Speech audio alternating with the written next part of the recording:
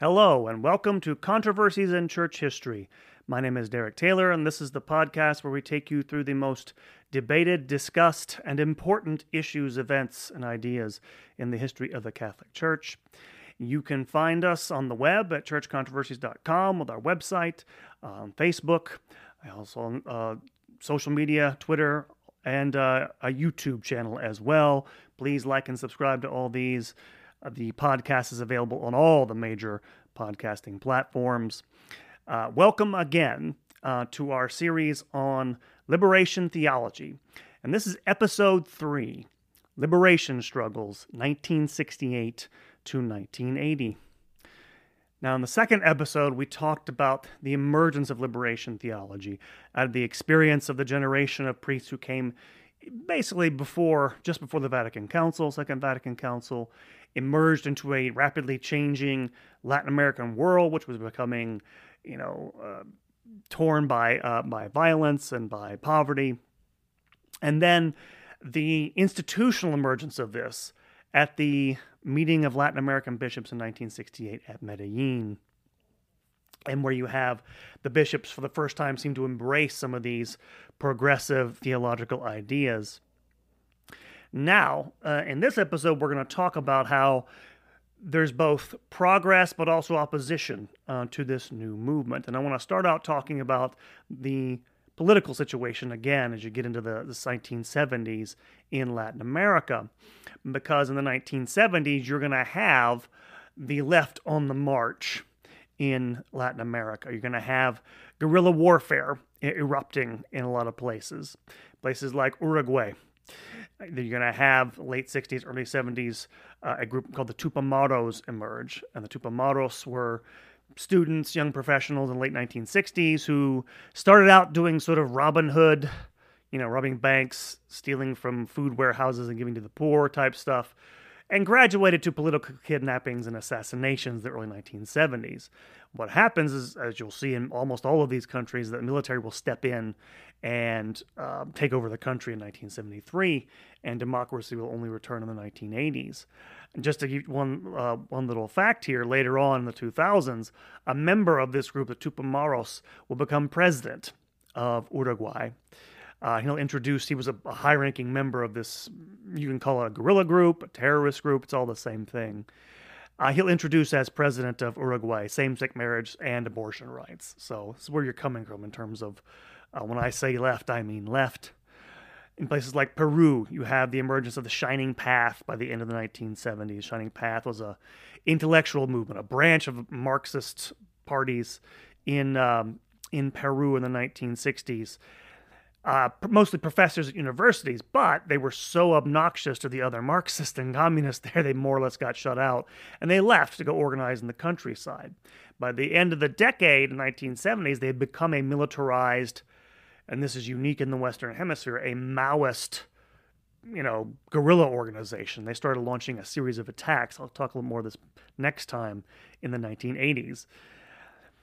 And then finally, just one other example of this, because it happened in a lot of countries. You have the rise of a group in Argentina called the Montoneros. And they actually were a left-wing Peronist group. You remember Juan Perón, the great populist leader of Argentina. He left a legacy on both the left and the right. And you had this left-wing Peronist group that also began in the 1970s doing political kidnappings, assassinations, blowing up buildings, sometimes with people in them, hoping to destabilize the regime. Perón was brought back in 1974, but he expelled them from one of his parties, apparently. But they continued their attacks after he dies until the regime falls in 1977. But the big victory for the left in the early 1970s is in Chile, because there, Salvador Allende is elected in 1970. You have a really tight election where the two Christian Democrat candidates split, and by a very slim margin, Salvador Allende, who is an open Marxist, gets elected. I believe he was the only one ever elected, if I'm not mistaken. Maybe I'm wrong. But he's elected with, as you would expect, he does have some support from the Soviets and the KGB. He does communicate with them. He's not necessarily totally their man, but they're supporting whatever socialist or Marxist they can do in in Latin America at that point. And all this leads to, and this is where I lead in here, to military personnel across Latin America stepping in and taking over regimes. You have the end of anything like democracy in most countries in Latin America in the 1970s. I want to say only like 3 or 4 countries still have anything like elections during the 1970s. 2 famous examples are in Chile in 1973. Augusto Pinochet takes over, begins brutally suppressing all opposition to the regime. Thousands of people disappear during the regime. Still don't know exactly how many. These are brutal, right-wing dictatorships. Their goal is to wipe out subversives like those left-wing terrorist groups. Same thing happens in Argentina in 1977. The military steps in, and they conduct what is sometimes called the Dirty War. It lasts for about 6 or 7 years till 1983, where, you have people being, shunted off to prison, taken in the middle of the night, disappearing. About 30,000 people is the number I have for Argentinian war. Real brutal regimes here. And finally, I'll mention one last one toward the end of the 1970s. It's been brutal for a while. The Somoza regime in El Salvador had, essentially guerrilla groups out running around trying to hunt down subversives in the late 1970s. And famously in 1980, one of them gunned down the Archbishop Oscar Romero while he was saying mass. The same time, I think in the same year, I think shortly thereafter, another group of this, run by this regime, raped and killed 3 nuns, as well as their housekeeper and their daughter. So really violent, brutal, repressive regimes. And so this is the kind of push-pull you have in Latin America in the 1970s. The only triumph that the communists have all throughout this decade is in one place. That'll be in Nicaragua. The Soviets tried to influence regimes all over Latin America. I mentioned Chile was with their best success, but they attempted this in Peru, in Bolivia, Costa Rica, Argentina, Panama. Nowhere basically they have a lot of success, even though they made contacts with all those regimes, the KGB. The one place they did was the Sandinista, another Sandinista group in Nicaragua. In 1979, attempted a daring hostage, took the entire Congress of Nicaragua hostage. The next year, with aid from the Cuban and Soviet governments, training and aid from them, they took over. They literally forced Somoza and forced the regime into exile and took over. And we'll come back to this next time, a little bit here, but also in the 1980s. This is, of course, a huge thing. If you're from America and you're old enough to remember this was a big thing in the 1980s when Ronald Reagan was president. So you have this state of, brutal guerrilla warfare and violent repression by governments setting the backdrop for a lot of what's going on in the 1970s. So it's in the midst of all this that liberation theology as a movement comes into its own. And they begin to embrace, right after Medellin in 1968, because that's the takeoff point for it, something called dependence theory. This is a theory was devised by a Latin American economist back in the late 1950s, but this is the idea that Latin America was poor, or impoverished countries were poor, because they were on the peripheries of global capitalism. And it was basically the domination of global capitalist powers like the United States that was causing this, and that they had to liberate themselves from this. This is part of what plays into their liberation theology. And so you had that triumph at Medellin. However, most of the liberation theologians knew that it was only a first start. They got a few things in those documents. They're kind of, if you read them, they don't sound that radical. Again, I mentioned this on the last podcast, that a lot of this they meant to sort of interpret or take away from those documents and use as a practical basis. Use the authority of Medellin for this, which they did. As one of them said shortly thereafter in the 1980s, remembering all this, I'm quoting here, said, quote, "The struggle for the interpretation of the Medellin documents was as or more important than the struggle for the production of the documents. If the documents are seen today as progressive documents, it is because those who were the most active in appropriating, knowing, spreading, and interpreting the documents were the most progressive groups in the church," unquote.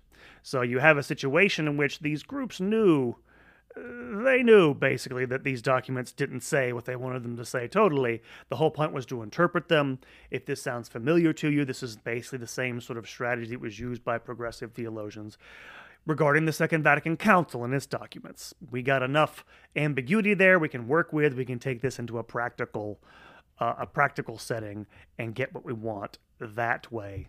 And so that is effectively really what is going on in right after Medellin, the next several years. And it's kind of amazing. Christian Smith, the sociologist, talks about this. You know, when it begins in the 1970s, really only about 30 people involved in this network. It's a group of about 30 theologians, all about the same age, you know, late 30s, early 40s, mid 40s, all European trained, who set up this, you know, network of institutes. They create, you know, pastoral institutes, educational institutes, liturgical institutes. They create the positions that they'll have in the church by creating these things. They'll hold conferences nonstop. We'll come back to this. To create the influence they want to have. There's one other thing we'll get to in a moment, are the base communities within the church hierarchy, within those, you know, I mentioned they took over the Latin American Bishops' Conference, some of the institutional apparatus there. And so you're going to have them emerging because of this. And you're also going to have a series of books being published in the 1970s, where these are the founding documents in some ways of liberation theology. The most important of these is by Gustavo Gutierrez, right? These are the most important ones published. There are several books. We'll go through all the names here. We'll get to one of them in a moment, but the biggest one is by Gutierrez, and that's Toward a Theology of Liberation. Just to give you an idea where they're coming from here. Just a few choice selections from his work. In that work, he talks about the need for social revolution. Read a couple of quotations here. This is Gustavo Gutierrez. I'm quoting here, quote, "Only a radical break from the status quo, that is a profound transformation of the private property system, access to power of the exploited class, and a social revolution that would break this dependence," again, dependence theory, "would allow for the change to a new society, a socialist society, or at least allow that such a society might be possible," unquote. And they conceive of, and Gutierrez conceives of all, not just Latin America, but all of history has to be conceived this way. Another quotation here, quote, "To conceive of history as a process of the liberation of man is to consider freedom as an historical conquest. It is to understand that the step from an abstract to a real freedom is not taken without a struggle against all the forces that oppress man. The goal is not only better living conditions, a radical change of structures, a social revolution, it is much more.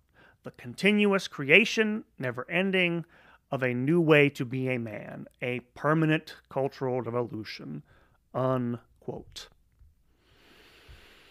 And he talks about this in very wide terms, but he also specifically mentions Latin America. We talk about here, he says this here, quote, "With regards to Latin America, in Latin America, the church must place itself squarely within the process of revolution, amid the violence which is present in different ways.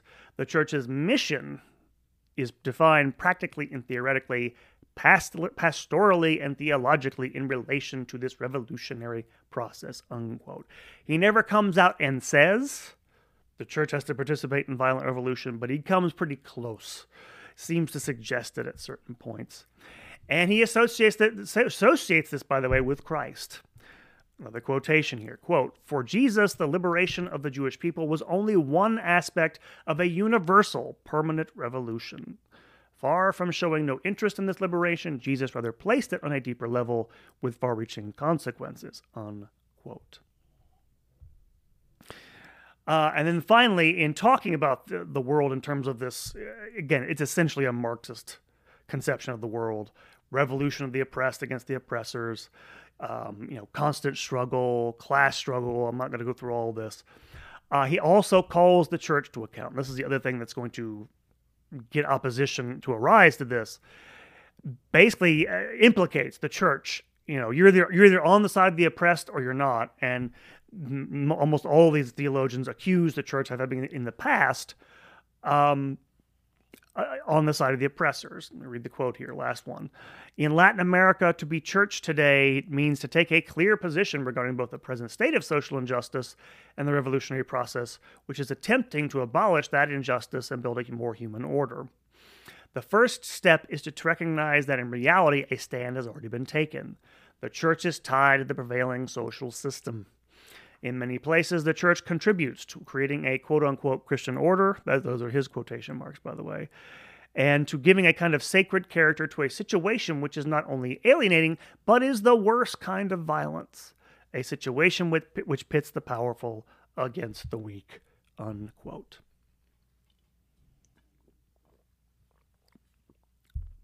In other words, they're calling for a break with the past, not only within society, but within the church itself. The church has to participate in this revolution, otherwise it's on the side of the oppressors. And this will take the practical form, by the way, of, again, lots of priests and especially religious participating in politics, in left-wing, sometimes openly Marxist, communist, socialist politics. In 1972, for example, in Chile, just before the year before Allende gets run out, a bunch of priests in Chile form Christians for Socialism, and so you're going to have this, almost identical, more or less almost identical identification of Christianity with socialism on the part of some of these thinkers. Now, having said all that, you are also going to have pretty quickly develop some opposition to this. By the 1972, at the latest, you're going to have critics of this process. I'll mention 3 names. You don't need to do all these names. The 2 most important are one, a Belgian Jesuit from Chile, but Belgian by birth, Roger Vekemans, who left Chile shortly after the election of Allende in 1970, who will be very crucial for. He'll write a series of articles opposing this, trying to expose what it is. And then Alfonso López Trujillo, who is a bishop who became a member of the CELAM conference, the Conference of Latin American Bishops in 1972, will be a tireless opponent, and I'll come back to him. He's probably the most important name to know. Although even by 1974, you're going to have people who are otherwise sympathetic start criticizing him. A Protestant theologian, for example, Jürgen Moltmann, he writes his criticism of another Protestant liberation theologian, but he'll write an essay criticizing liberation theology as quote-unquote seminary Marxism, and kind of dismisses it for what he thinks of it as its parochial nature. So you're going to have intellectual combat coming pretty soon. You're also going to have shortly thereafter, after Medellin, within a few years, some of the bishops are going to become uneasy about some of this activity. They thought they were just trying to make a bigger stand to help the poor. It begins to sound like the liberation theologians have more political activism in mind, so some of them begin to criticize it. You're also going to begin to have elements in Rome begin to criticize it. But the biggest thing that happens is that the Conference of Latin American Bishops meets again in 1972 at Sucre in Colombia. I think it's Colombia. They meet at Sucre, and in 1972, and behind López Trujillo's preparations for this. This time, remember last time they got blindsided by the more organized progressive bishops and their allies. They managed to get control of CELAM. They purged a lot of the more progressive members from its ranks. They basically took back control of the bureaucracy associated with it. So this is a sort of turning point. They kind of get kicked out to the liberation theologians of their base within the hierarchy, which will have an effect in the long run. But at the same time, it doesn't necessarily undermine their position. In fact, what's going to happen is after 1972, as I already mentioned, you're going to have these dictatorships take over everywhere. And there's going to be persecution, I should mention, in all these countries of the church by these essentially right-wing governments. And it's pretty brutal in many places. In Argentina alone in 1977, 17 priests were killed, and a bishop who was critical of the regime died in a suspicious car accident. Arrests, torture of priests was fairly routine in a lot of these countries. And to be fair, there were attacks on some of these liberation theologians and their followers. One witness talks about how in Guatemala, the police would shoot anyone they caught with Bibles that had passages, shoot and kill them, by the way, who owned Bibles with passages from Exodus or the prophets underlined. And the reason why is because those passages were key texts for liberation theology and their followers, whom they identified as subversives. One theologian, my name Henrique Dussel, I want to say he's Brazilian, I can't recall, had his house bombed. Helder Camara, the Red Bishop, or one of them, went through 15 assassination attempts. They never got him. So you do have attacks on priests. You do have attacks on these liberation theologians. I mention all this partly because, again, this is a real problem here, the repression. Sometimes liberation theologians would invoke, to justify violence, they would invoke the authority of Thomas Aquinas, right? Because Thomas Aquinas in the Middle Ages, at least in some of his works, said it was okay to overthrow a tyrant. They were not being hypocritical in that or anything like that. They really were in situations that, you can say, well, however it came about, maybe left-wing guerrilla groups helped start it. These are brutal regimes. And in fact, these methods of all these countries began to push more neutral bishops into the camps of the liberation theologians who were actively opposing the regime. You're like, hey, these regimes are brutal. They're punishing us. You're going to go along with the people that are trying to oppose them. And so from 1971 to 1978 or so, you're going to have a bunch of different bishops in a bunch of different countries issue pastoral letters of protest against these regimes, all of them using the word liberation and, quoting themes from these theologians. Literally dozens of them are issued within a, better part of a decade. And so this actually gives, the repression in a way, gives a second wind to the liberation theologians. There's a second generation that comes to the fore in the early 1970s. One of the name you may have heard of, Leonardo Boff, is one of the most important. Another Brazilian theologian who studied with Karl Rahner at the University of Munich in the 1960s, published a dissertation in German in 1972 called The Church as Sacrament from the Point of View of Secular Experience. You can kind of get a sense of where he's coming from the title there. Most famously, in 1974, he publishes a book, or I guess it's 74 in English, I think it's 72 in Spanish. Let me see. I have the date there. Yeah, 72, originally published in 72. More famously, Jesus Christ Liberator, which, as the name kind of implies, he basically sees Jesus as a political revolutionary and a social radical in his commitment to the poor and the oppressed. Again, themes that you probably are familiar with from other places. Boff puts, need for human liberation above dogma, puts, dialogue ahead of, you get the idea. I'm not going to go through all this, but it's fairly clear where all this is going. And he was born, by the way, in 1938. Still alive, Leonardo Boff is. As is the second name here, John Sobrino, a Spanish-born Jesuit who kind of made his name actually collaborating with Oscar Romero in El Salvador. Already mentioned him. Romero he's been canonized as a saint now. He's one of the first people, was Sobrino, to claim Romero for liberation theology. I don't think that's actually true. I know liberation theologians of this day try to claim Romero because he's so beloved.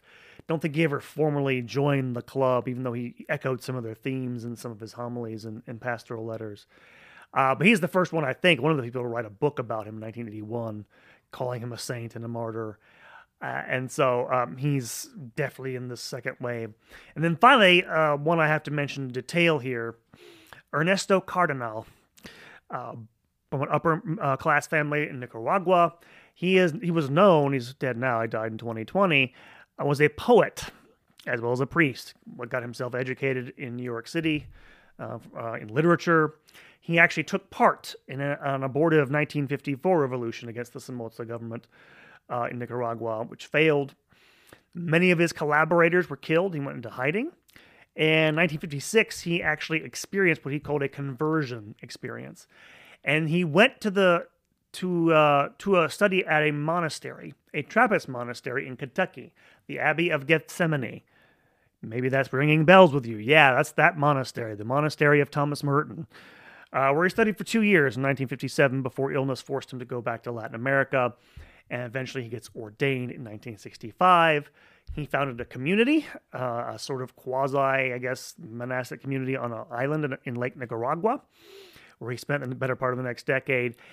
But he has a second experience which changes him, which is a visit to Cuba in 1970. Meets Fidel Castro, abandons his earlier pacifism, and convinces him revolution is necessary in Nicaragua. And from then on, he becomes involved with the Sandinista movement, acting as a spokesman. I don't think he ever fights with them, while others of his community actually fight and die with them. And so when the Sandinistas take over in 1979, he becomes Minister of Culture. Well, he's still a priest with the Sandinista government, the communist government. As does his brother, who's also a priest, becomes a member of the government. So you're having, this second generation come about, which is even more radical in some ways, is my point, than the first generation. And while finally you also have the growth of base communities. So while initially they lost their foothold in the bishops' conferences there, at least in the Latin American structure, many of the institutes associated with it were still staffed with sympathizers. Many parish clergy and religious also were influenced by it and supportive of it. So they kept their strength up this way, despite opposition from many bishops who remained more conservative. Most especially, the base communities were crucial. The base communities were booming by the 1970s. By the end of the 1970s, some 200,000 existed in Latin America. And again, I'll reiterate this. Not all of these base communities were vehicles for liberation theology, but many of them did. What happened was, liberation theology supporters would conduct training courses for what they called animators, community animators, animadores, whom they would send into parishes with the goal of stimulating, and I'm quoting here, quote, a new and more radical religious consciousness within those at the base, unquote. And the main event in these base communities for these liberation theologians were weekly meetings where they would read the Bible, or read passages from the Bible, lay people would, and interpret those in the light of the events and experiences of the community and how they related to them. And you can kind of see how easily that could be easily bleed into activism because, and this is one of the things I would say is a good thing about the base communities, during these periods of repression in these countries where censorship is almost universal, these are the only centers of opposition, basically, to the government. And so you can see how this bled into not just opposition to the government, but to propagating Marxism and stuff like that. Although I should point out, a lot of these base communities never succumbed to this. So again, don't want to totally identify them with that, but they did try to do that, and that's where they had a lot of support. They also had a lot of support institutionally from religious orders, sympathetic religious orders, above all the Jesuits. Orders like that couldn't be as easily controlled. Rome couldn't as easily control them as they could the bishops. And besides this, they still kept creating new institutes. Some of them even created new publishing houses. The Maryknoll order, which is kind of associated with this, started a publishing house which publishes all their works to this day to get their message out. Major international conferences are held in Mexico City in 1975, and as well as in Detroit. And in 1976, they hold a conference in Tanzania, aligning themselves with the quote-unquote indigenous theologies coming out of Africa and Asia. So they're broadening their networks despite the persecution in Latin America at the same time. And by the way, if you're wondering where all this is being funded from, It's funding from outside the church, basically, outside of Latin America anyway, from Catholic agencies in Germany, the USCCB, but also from ecumenical and Protestant bodies, the World Council of Churches, the National Council of Churches in the United States, as well as Methodist and Lutheran churches. So they're taking, again, their ecumenical ties and they're giving them support for this, which is a battle both in and outside the church, the Catholic Church itself. Now, the focus, as you can kind of see, of the struggle within the Catholic Church in Latin America here is becoming CELAM. And in fact, originally, after I think about 1975, from about 1975, the plan was to have another meeting of it in 1978. It is postponed. It's postponed because of the deaths of first Paul VI and then John Paul I shortly thereafter in 1978.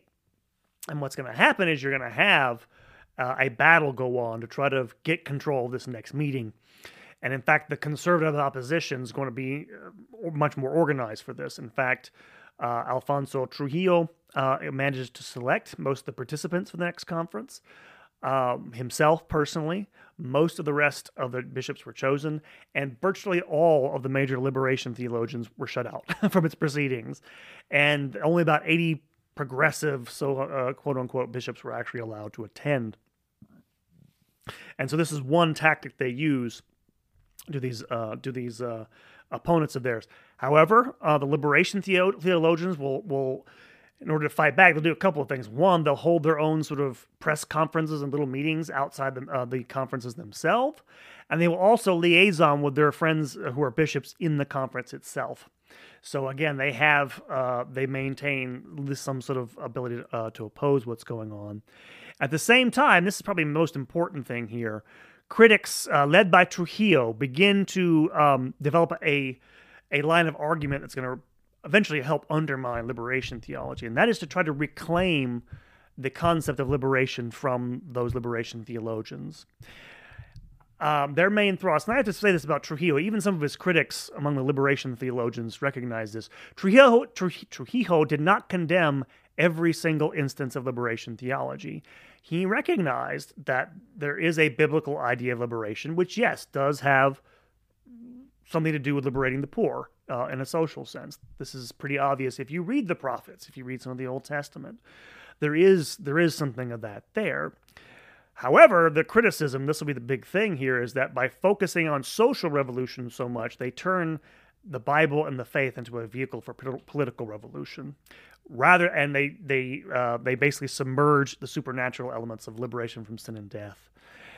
And they'll also criticize, he and another participant at the upcoming meeting, which is at Puebla, by the way, in Mexico. So there's preparations for the meeting in Puebla. They'll criticize the tendency to subordinate evangelization for political activism. This is an idea that will show up in the documents at Puebla. You'll find it in every subsequent criticism, basically, of liberation theology. It'll get into the criticisms that, as we get to the last episode next time, the criticisms that Rome makes against it. And it's one of the more powerful lines of argument. It also happens to be true. But Trujillo deserves a lot of credit, is my point for all of this. The other thing that, of course, changes things by the end of the 1980s, this is what I'm getting to at the end here of this episode, is, of course, the election of John Paul II.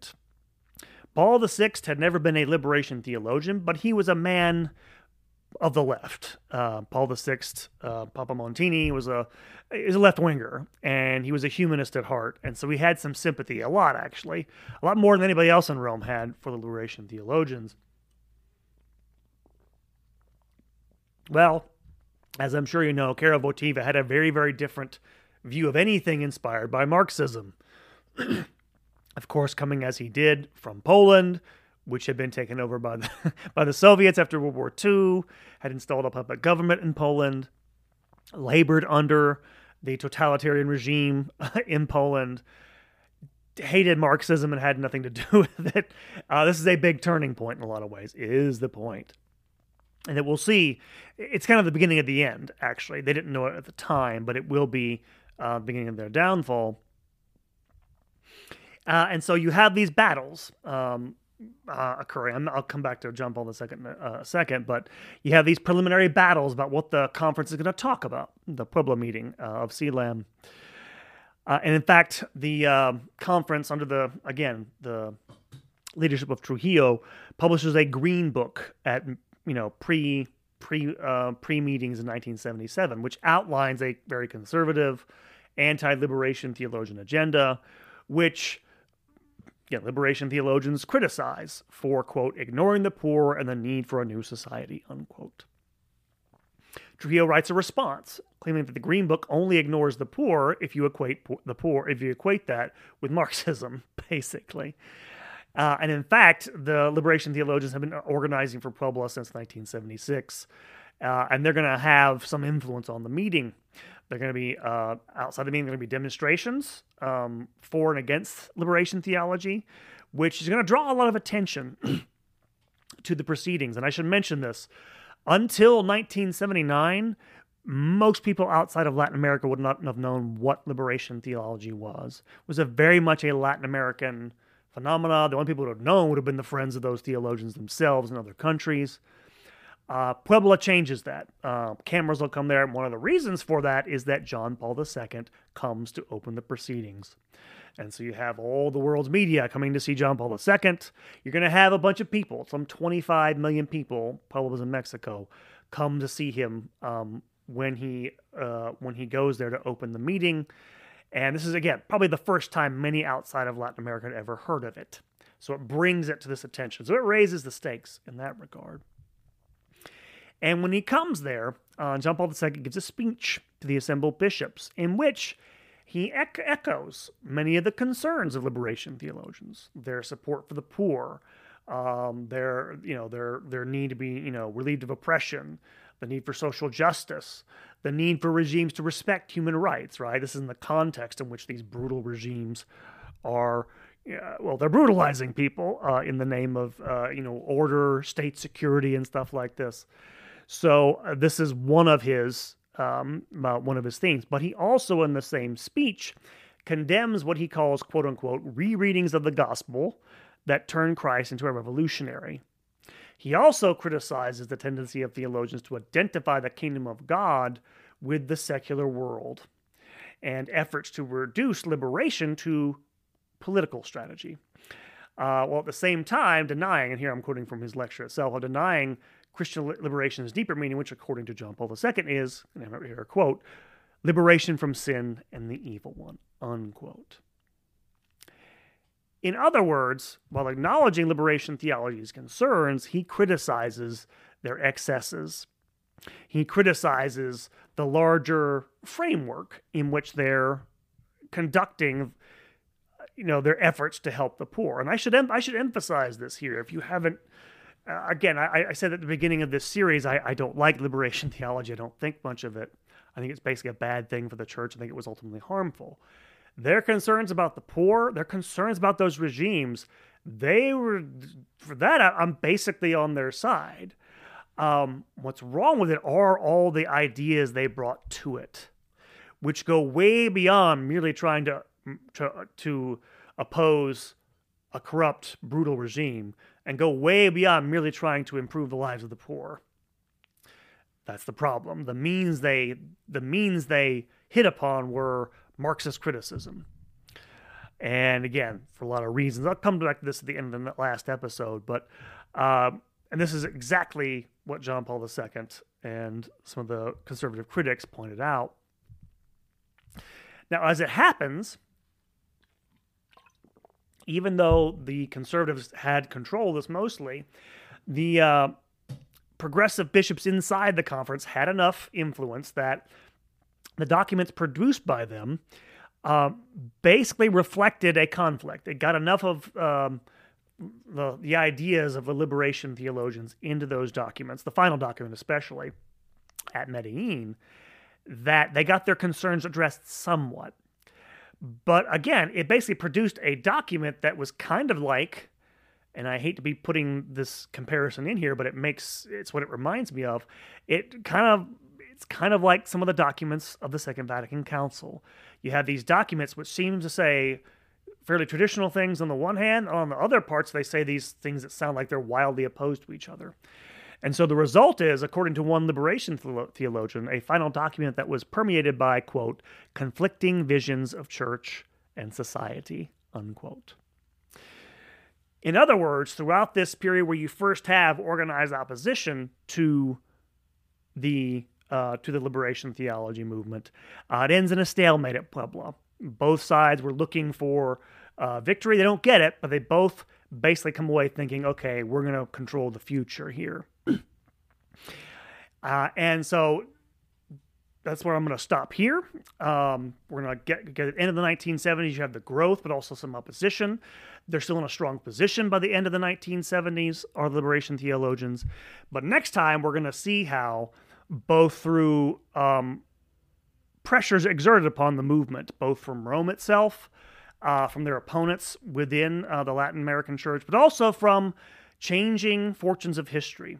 And it's kind of an ironic thing, because one of the things liberation theologians put a big emphasis on was the church needs to listen to recent historical experience. History is the guide, historical experience is the guide to truth, not dogma, not revelation, basically.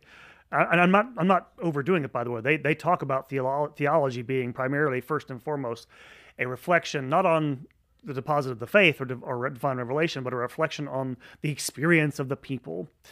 Well, what's going to happen is the experience of the people changes in the 1980s and 90s.